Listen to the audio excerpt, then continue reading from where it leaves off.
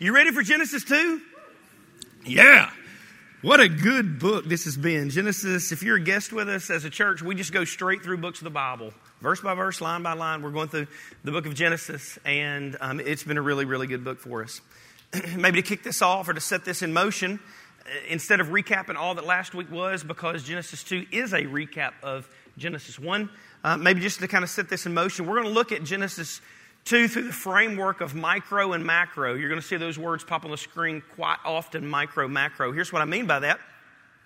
My dad, growing up, he had an office, and he was a pastor, and for a portion of his life, and I would go into his office, and it was back in the day.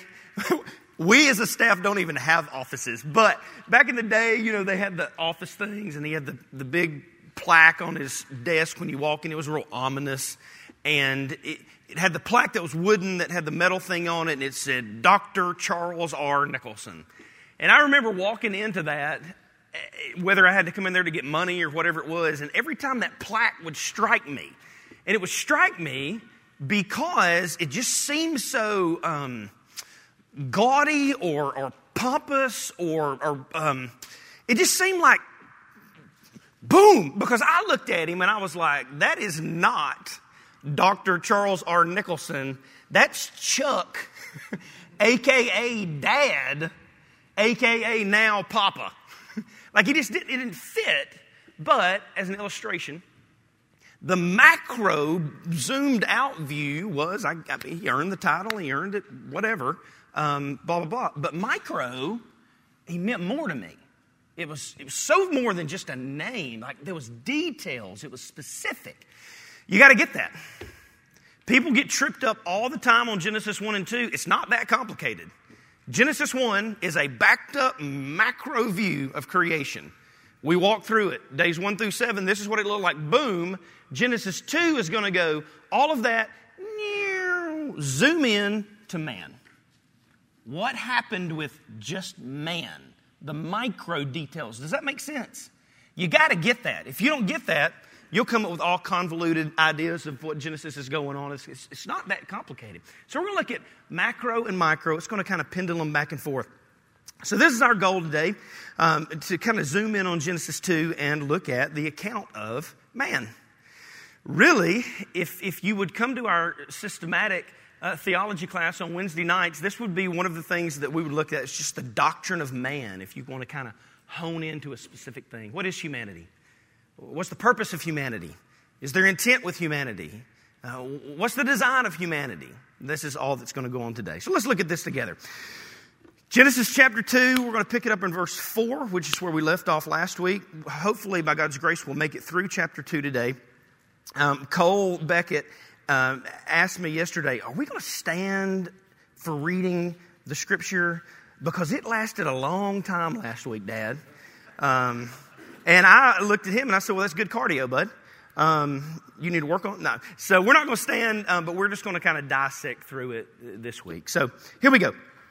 Genesis chapter 2, verse 4. These are the generations of the heaven and the earth when they were created. That little phrase right there, these are the generations of, literally can be interpreted, this is the history of.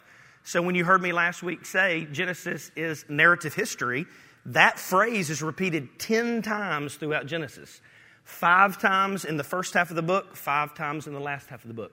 5 times with the 4 major events, 5 times with the 4 major people. Moses says over and over and over, this is the history of, therefore it is the history of.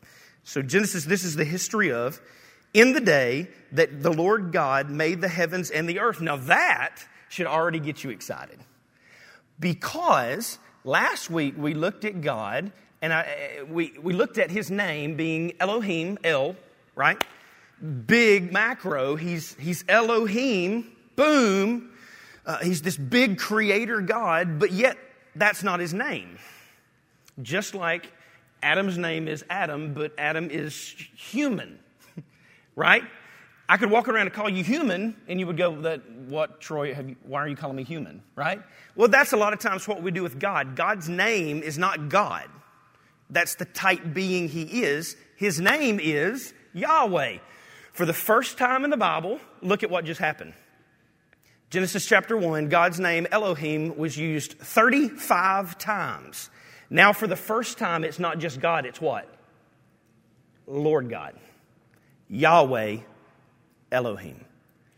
Personal. We just went macro. This big God, Genesis chapter 1, is doing all of these things. And Moses is intent by going, now we're going to hone in to this very personal God. You can know Him. He's not just a being. He's Yahweh. He's specific. He's intent. He's in the micro details. And this is what's going on with this. So that's our first macro as we look at it. And I bring that up because you can never really know the intent of someone's heart until you kind of get to know them more personally. And that's what's going on here. As Moses zooms in, he wants to show us this personal God who loves us and cares for us, his heart, if you will. You've heard me mention Macy Lane when she had her surgery back when she was, 5, and we're there at UAB Hospital. And I'm not joking about this. Julie Beth can tell you about this. I had gone down like a good dad to go eat Milo's while she was getting prepped and all this kind of stuff. And so she's up there, and I had kind of walked down. So there I am in downtown Birmingham where, you never know what's going to walk past you in downtown Birmingham. And so I'm sitting there. I didn't expect Spider-Man to walk past me that day, but lo and behold, he did. And so as I come out of Milo's, here comes Spider-Man. And I was like, all right, my wildest dream has just come true. We're now in a Marvel movie. But here comes Spider-Man. And then my second thought was, or I'm about to get murdered. Spider-Man is about to whack me right here. And he just goes bebopping by. And I didn't think anything about it. And I thought a lot of things about it. I digress. So going back in the hospital, going back, Macy Lane has her surgery done. And we're standing there in the hallway. And then all of a sudden, this crazy man, who I thought from macro view was a nut job, all of a sudden comes down the side of a building in a container washing the windows of Children's Hospital, dressed as Spider-Man. And so now all of a sudden I feel like a piece of garbage. And here's this man, and they're so good at this. They're so cool at details, and they do this to not scare the children, and that's fun. And so the window washer, broad view, nut job on the street, got to know him, got to know the intent, and all of a sudden it becomes way more beautiful. This is what's going on in Genesis 2. Genesis 1, man created. Okay, that's odd. Genesis 2, he has design, purpose, detail, and that's the beauty of where we're going. What a good book. So here we go. We've made it through a verse. Let's go to at least one more. All right, here we go. So now Moses is going to start retelling the story. This is not a disconnect from chapter 1. It's just a retelling in the same way that Tyler LaFoy. Tyler's speaking next week, or I think it's the week after that. I can't remember which one. And when he comes up, he will give a recap from the last week. He will not retell every detail in order. He'll just kind of give a recap. Well, this is what Moses does. There's no discrepancies between 2 and 1. It's just a retelling. So he retells what happened. And here's what he says in the same broad, sweeping terms that Tyler will.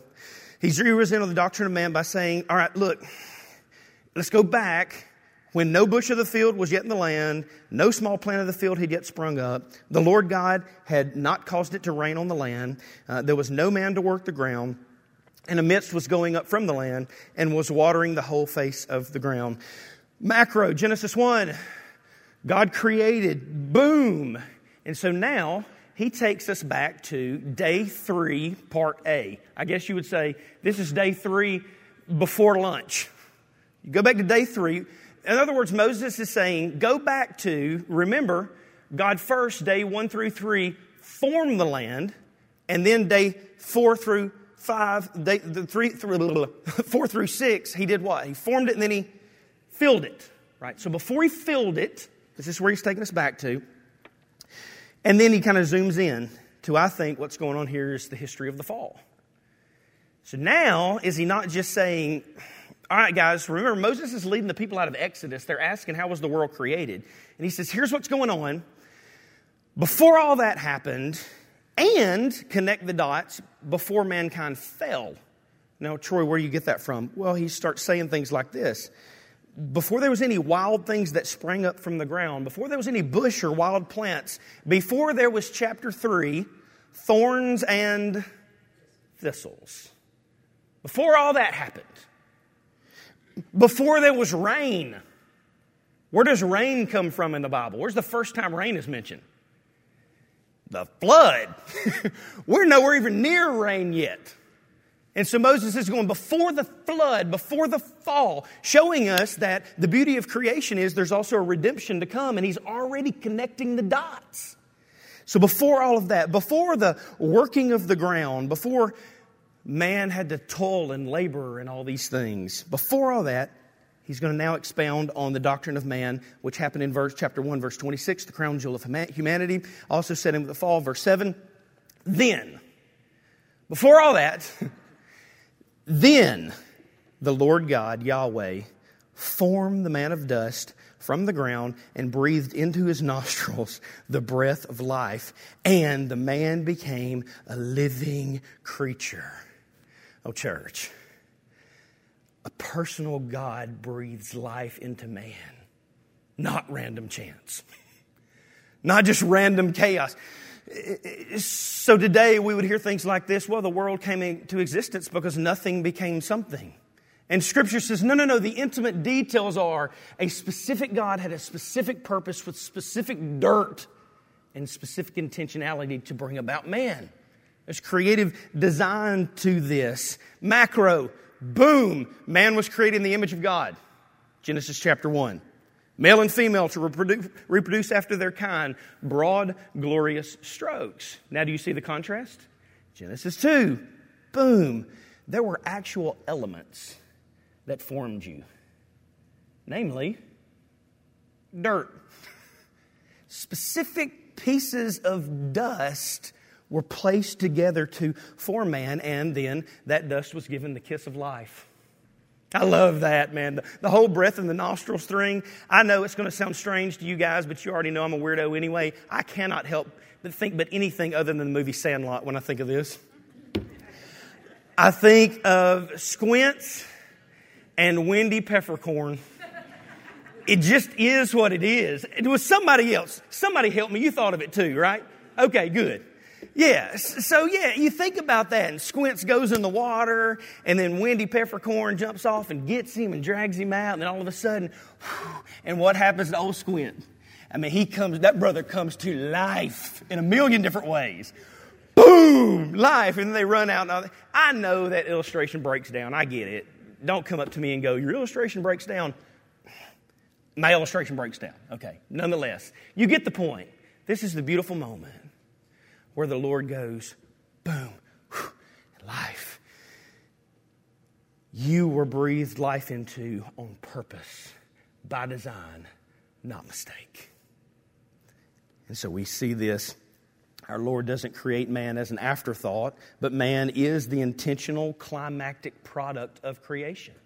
This is the culmination of his beautiful design through the whole creation process. And so, yes, big picture, you are fearfully and wonderfully made. Small picture, you're also dust. Macro, micro. Big picture, you are but a puff of air. That's a pretty big God, right?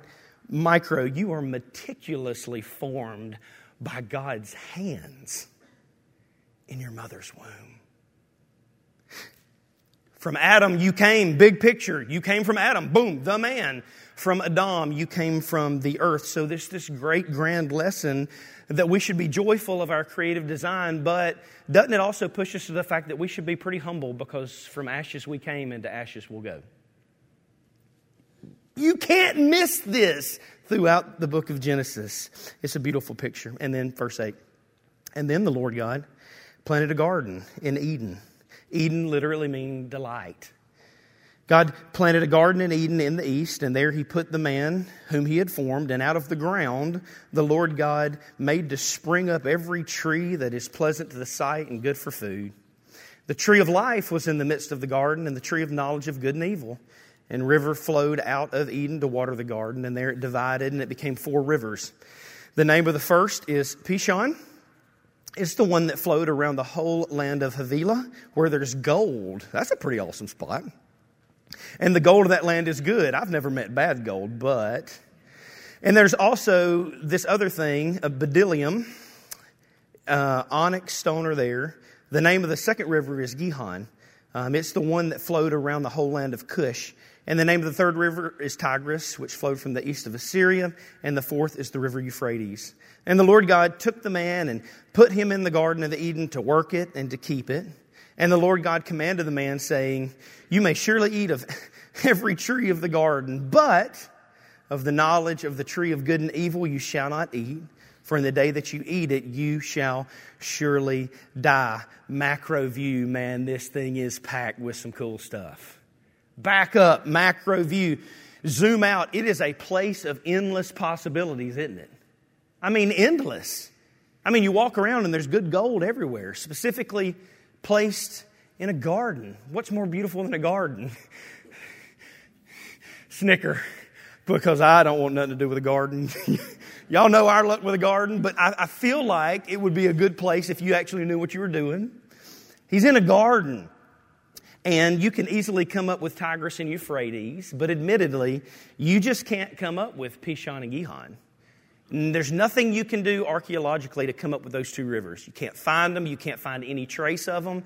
You can't find anywhere that all four would connect and form a head. You cannot do it. And for those of us who already know the rest of the story, we know why you can't find those two. Because they're now guarded, however, another dimension or whatever, by an angel. And not just an angel, but what is this brother holding? Flaming swords. Yeah, so we know the rest of the story, but they didn't. And so he's telling them all these things. But for now, you got a picture macro view of this unstingy God. He's not stingy at all. Please, don't you ever say our God's stingy. Don't you ever buy the lie, he's withholding from me. He doesn't want me to have this, or he doesn't. Oh man, you got an unstingy God who's giving man everything. Everything he needs. And not only everything he needs, but everything he wants. Adam didn't have a wanter. That's the old Dolan Davis reference back there. That's way back in the day. Adam didn't have a wanter because he had no lack of anything. He had everything. And so in this endless possibilities, he's got a garden, he's got man, he's got plants, he's got gold, he's got onyx. He's got God himself. And better than that, well, not better than that, that was heresy. Lord, do not strike me, brother. Along with that, the tree of life. He could live forever. He's got everything. It sounded a lot like Jamaica. I'm just going to be honest. Me and Julie Beth got to go a couple of years ago to Jamaica. And I can't prove that Eden was Jamaica, but it could have been. It should have been. You know, it took us 20 years to get there. They're asking us, when are you going to come back? And we're like, listen, if I'm alive in 20 more years, we might get to make it back. But here we go. It's this Jamaica moment. We're sitting there. We've had breakfast. And then we go sit down in our chair, and they just keep bringing us stuff. And we're looking out at the island and just laughing at people and blah, blah, blah. And then this girl comes up with a funnel cake this big with chocolate poured all over it. And she brings it up, and I was like, ma'am, I don't mean any offense, but I will vomit. I mean, I already know you think Americans are gluttonous and all that kind of stuff, so I'm going to kindly say, I can't do this. She says, well, I'm just going to leave it here. And I ate it. I ate every piece of that thing. And then we went and ate again. Anyway, Jamaica eventually run out of money and time. But in heaven, in the perfect garden of Eden, the place of God, endless possibilities forever. It was beautiful. Macro. And now we kind of start honing into micro. It's not only a place of endless possibilities, but it's now also, for the first time in the Bible, a place of potential disaster. Did you catch that? It's the first time in the Bible that you hear anything, you're like, dun, dun, dun. Got the tree of life, it's there. But also, the what? There's the tree of the knowledge of good and evil. And they feel that. And so he kind of zooms in a little bit. And remember, they don't know how the rest of the story goes down. They don't know the rest of the history. And so in this moment, it's kind of like every mission trip that I've ever led. Every mission trip I've ever been on was a place where you have to say to people, do not drink the water. And lo and behold, there's always somebody that drinks the water. And then hell hath no fury, like Montezuma's revenge in another country. It is brutal. Some of y'all are laughing because y'all are the ones that drank the water. Confession time. If that's you, raise your hand. You drank the water. All right? I just want to make sure when we go on the next mission trip, we don't take you. You're not invited.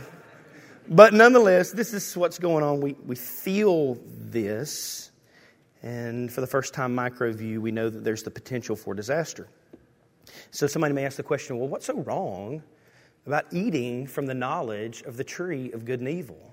Let's just look at this real quick. It's the same thing that trips up man today. It's the same exact temptation that befalls all of us. Macro, God is sovereign. And in His sovereignty, He says, if you just trust me, you'll find rest. Rest in my wisdom. Micro, but along with God's sovereignty, there is very real human permission and responsibility. And if you choose to eat from that, you are choosing to have your own wisdom apart from me. And that you'll find disaster. All of a sudden, we're seeing the rumination of the potential for sin and all this kind of stuff pop in, and we feel that, and so he zones in.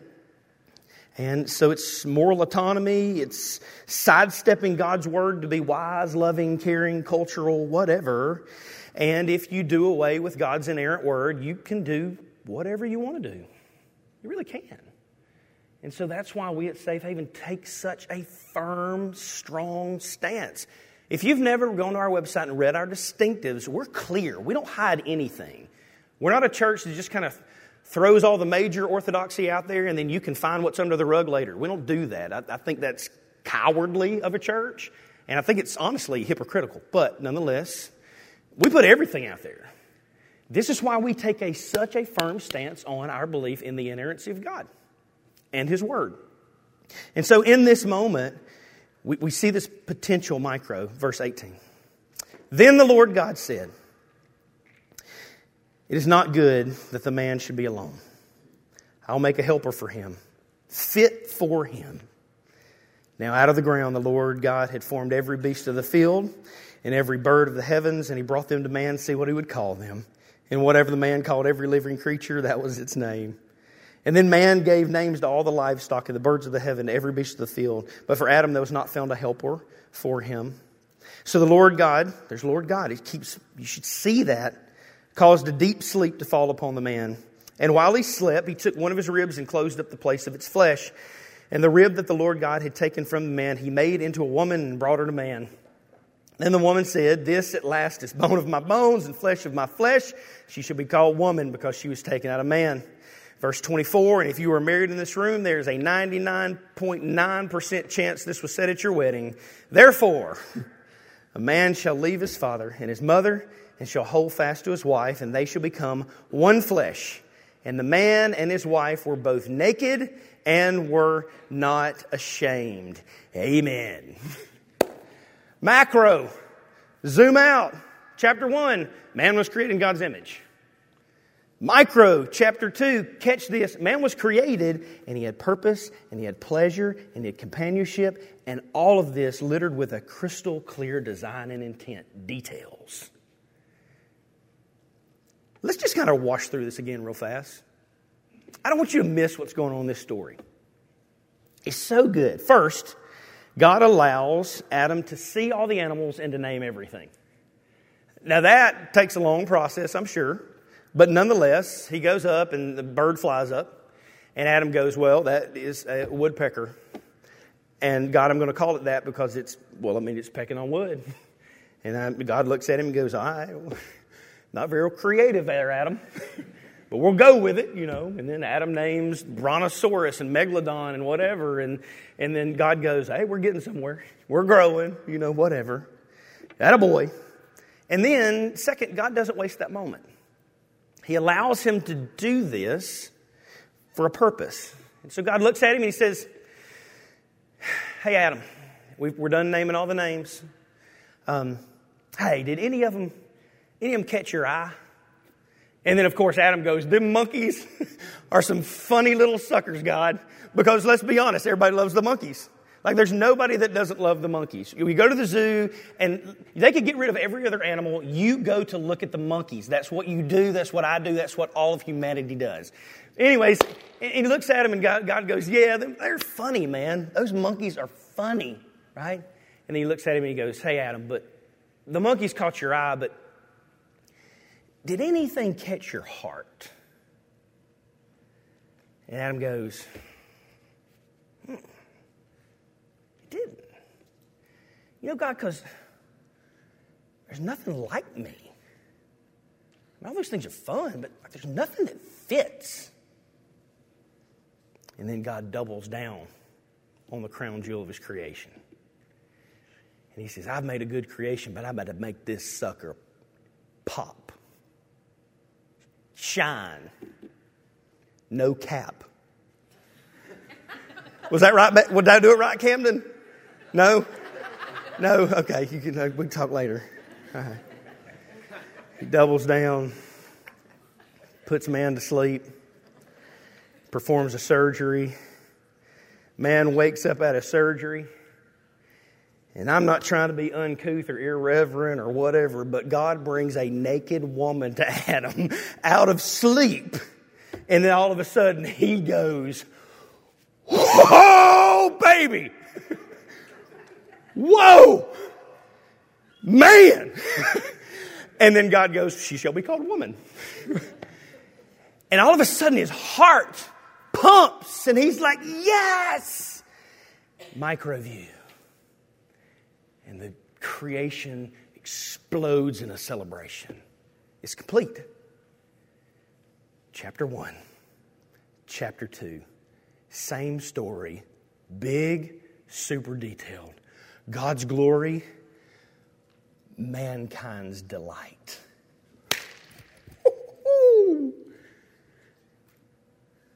Men in this room, you are awesome and incredible.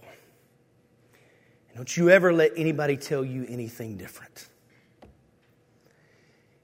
Whether you have flowing locks of hair or whether you are follicularly challenged. Whether you got the perfect skin or, you see how red my nose is? It's from a baseball game yesterday. It's just glowing. Christina can, just olive skin, blah, blah. I walk out in the sun, I look like Rudolph, all right? Perfect. Perfect. Perfect. Men, you're incredible. You need to hear that. Women. Intelligent. Caring. You smell way better than men. And let's be honest, you just make the world look better. And you're like, Troy, that sounds so southern. No, stop. Stop. You need to hear that you were created in beauty on purpose. That's why God made you. Fearfully and wonderfully made. Marriage. Oh my goodness. What an incredible gift. And in marriage, Adam is met with this helpmate and glorifying God together on purpose and all this kind of stuff. And yes, there are all kind of cultural buzz topics that come out of this passage. Y'all ready for them? You just want to skip them and head on to Arby's and whatever? Nah, we ain't going to skip them because that's not what Safe Haven does. We're going to hit them. All right, here we go. This is where I make enemies and friends alike. So, nonetheless. These are some absolute firestorms, but let's look at them. By design, purpose, detail. This is Genesis chapter 2. By design, God created two genders, male and female. There's not 10, there's not 30, there's not whatever, there's just two. We got to be okay with saying that because that's what God did. That's what He made us, male, and He made us female. DNA, chromosomes, blood type, all this kind of stuff. And so in the fall, mankind didn't embrace that. And in our fallenness, mankind embraces other alternatives. And any alternative other than God created male and female is an offense to God's creation. It's an offense. By design, by purpose. By purpose in this passage, God created heterosexuality. The sexual intent and design of mankind being created was for procreation. Mankind after their kind, just like every other kind out of their kind in Genesis chapter 1. That's God's design. In the fall, this is why Romans 1 strikes a nerve with people. People read Romans 1 where God, through Paul, speaks about homosexuality. And Paul says it's unnatural, it's dishonorable, and it's shameless. And we hear those words and we go, well, Paul's just mad. Well, he's not mad. Paul is thinking about Genesis 2. And he's going, the natural design was for heterosexual relations. And Paul says, therefore, anything other than that is unnatural. It's dishonorable. It's a perversion. He's not being mean. He's being honest. That's by purpose. By control. God created marriage. That was God's control for sexual relationship. And it was the worshipful container of monogamous intimacy. That's God's design. And so in the fall, anything outside of that is an offense to God's control mechanism. By limitation. So in this passage, we can also see God created monogamy. And in monogamy, they became how many flesh? One. One flesh. They became one flesh. And humanity accepting anything other than that, the more the merrier, whatever, is an offense to God's limits. There we go. That's kind of heavy, right? For you truth people in here, you're like, yeah, do it some more. Rawr. And all the grace people are like, oh, Troy, you're about to get fired. It's just the truth. I'm not going to hide behind either way. What is the balance of truth and grace? I'm not, in Safe Haven, will never run from the truth. This is the truth of God's Word. We don't get to rewrite it. Grace. You probably heard some of that. 90% of, I'm not going to say you, I'm going to say us. Because I know where I've jacked up some of these, all right? In a room this size, just like there are some people who struggle with abortion and gluttony and lying and gender understanding and sexuality and monogamy and all that kind of stuff. Hey, you're welcome at Safe Haven Church.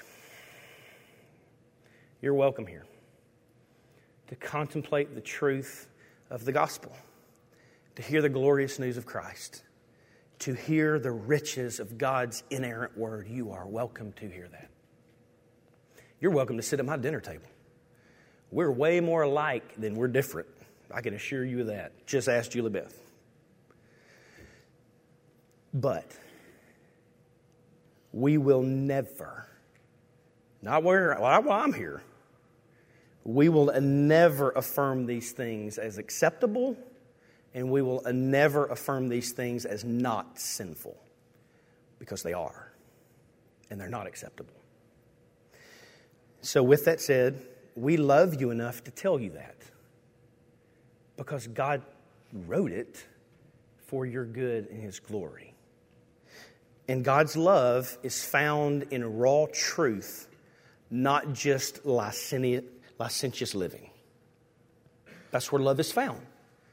It's the illustration of, if Tucker knows, Tucker's back there in the corner, if Tucker knows that there's a snake right outside that door, and you're about to walk outside that door, and Tucker says, hey, you might not want to walk out there. And you go, I don't care what's out there, I'm going to keep going. And Tucker goes, well, I want to love you well, and I want to accept you and be tolerant of you. Just head on out. Then Tucker doesn't love you. Tucker only loves you if he goes, there is a snake on the other side of this door. Well, yeah, I want to walk out there. I'm not afraid of snakes. This snake will bite your leg. And, let's just be honest, it's a creepy snake. Go out that door, bust out the back and roll down the hill. Just don't go out this door. If he tells you the truth, then Tucker loves you. And if you demand that he affirm your belief despite truth, then you don't love him. And he don't love you. It's truth. So we will always stand for truth at Safe Haven Church. With that said, book recommendation. I know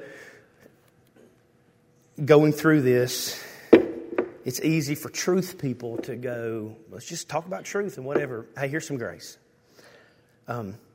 If you struggle with homosexuality, if you struggle with that in the past, I want to recommend a book for you. This is the easiest thing I can do. Hey, we can grab tea, Edgar's coffee, whatever. There's a book by Jackie Hill Perry. Y'all have heard of Jackie Hill Perry? Phenomenal lady. Book is Gay Girl, Good God. It tells her story of how she walked through all that, and the crazy balance is in the end, she takes a very biblical stance. It's a beautiful balance of truth and grace. I would highly recommend this to you. And if you're like, Troy, I don't have money for it, whatever, you can have this copy. You can come get this today. And you're like, Troy, that would make me feel awkward. Just text me. I'll send it to you. I'll Amazon to you. I'll bring it to you. Whatever. Phenomenal book. Or if somebody you know struggles with this, same-sex attraction or whatever it is, this is a fantastic resource. I would highly encourage you to read that and or get it for you. So, with that said, let's wrap it up. What have we seen today, church? Details. A lot of detail. I told y'all there's going to be a bunch of micro details. I didn't lie to you. We've seen gender matters. And it is not a Democratic or Republican thing. Just stop with that nonsense. Gender's not Democratic or Republican. It's a biblical thing. Sexuality matters are not phobias or hate. It's a biblical thing. Complementary partnership is not white evangelical or fundamentalistic. It's God's design. Humanity is a Genesis thing. And therefore, it's a worship thing. God designed for one man to marry one woman, and they bring him glory through the fullness of their relationship, emotionally, physically, spiritually, and yes, sexually. And what a wild miracle that is. I mean, that is a big miracle, right? That you can lock two humans in a room behind a door, come back 12 months later, unlock the door, and if they haven't killed each other, may come out with 3, 4, 5 more kids. It's a crazy thing, the miracle that it is. So in Genesis, we've got love, joy, fruit, sharing, equality, helpmates, recreation, reproduction, nakedness, funnel cakes. Now we've just gone totally digressed, and I've made my father-in-law vomit in his mouth. So with that said, I should be quiet. But let's be honest about these things as a church, and let's be loud about them. Because if we're not loud about them in celebratory manner, the world is not going to celebrate these things around our kids. They're just going to give them distorted perspectives. We shouldn't be ashamed of these things at all. So, anyways, my kids are like, I wish you wouldn't talk about it so much. Here's what we're at so far. God created the heavens and the earth, and it was. God filled all the land and the seas with animate life, and it was. God created man, woman, marriage, and it was very good. It's fun, church. You are crafted by the hand of God. There's no reason to hide from Him. He knows you better than you know yourself. So, unbeliever in this room, don't be ashamed to come to Him just like you are. Don't try to polish it up. Come to Him. The gospel. Hey, if you can't preach the gospel out of Genesis 2, you just cannot preach the gospel. You're in Adam. You are a nasty mess. And the first Adam walked up to the tree of the knowledge of good and evil, and he goes, God, I want some wisdom. Apart from you, here we go. Or maybe it was a banana. Whatever. Bites the fruit. Dead. We're dead. Why? Because Adam did it, innate in our bloodstream, and before we get too excited and pawn it off on Adam, every single one of us has walked up to that tree, haven't we? And said, I want. In Adam, we're dead. First Adam. Hey! But Christ. Second Adam steps onto the scene. Satan walks up and says, right off the bat, hey, I'll give you some knowledge if you'll just follow me. Here's some fruit. And Jesus says, man shall not live by bread alone, but I live from every single word from the mouth of God. I don't want your fruit. I find my wisdom and rest in what God has said. I choose to obey Him. And in doing so, He earned life. Never failed, never faltered. First Adam jacked up. Second Adam glorious. Second Adam deserves life, chooses death as a substitutionary work on the cross, takes all the wrath that is due. This Adam takes all the fullness of God's curse and just nasty. The whole motif of wrath is so gross. And it's poured out. He's cursed on the tree. And it was deserved this guy so that all who trust in His work, he, the winner of life, can freely take that out of his bank account and put it in ours. That's the scandal of the gospel. His reward, our hope. His life substituted for our death. And if Tyler can't lead us through communion after that, he can't lead communion ever again. Would you stand with me and let's pray.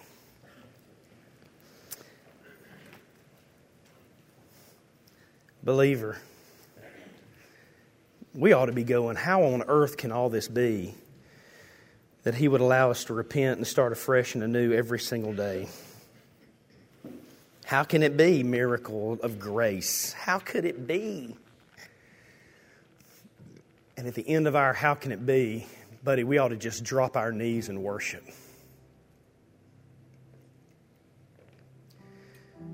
Well, Lord, I'm thankful for Genesis 2. Lord, I'm not looking forward to Genesis 3, but there's grace in that too. But Lord, today, as we kind of end in this Zootopia moment where all the animals are dancing and there's a great wedding party and Adam and Eve are being Adam and Eve, and oh man, it's just so right. They're walking in the garden in the cool of the day. Thank you. Thank you that we have the same availability and access to you as Adam and Eve. So through your word, thank you for letting us contemplate the beauty of your creation and the beauty of your creatures. And Lord, I am so very thankful for the 5 creatures that I get to do life with. God, I'm thankful for my kids and how you knit them together in their mother's womb. They are incredible. And Lord, for my bride. Man. I am thankful for her mother who is in this room, who you knit together. Julie Beth in her womb, I am so thankful for that. I am thankful that she said yes after a lot of asking.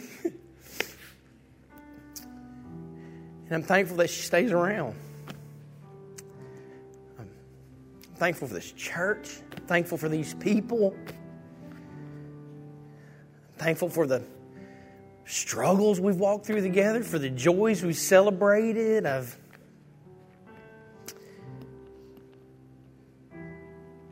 And I'm thankful that you would die for us. Just how can that be? To redeem all of us away from the tree that we've eaten from so many times, and one day, as Revelation says, take us right back to the tree of life. Thank you for restoring all things broken.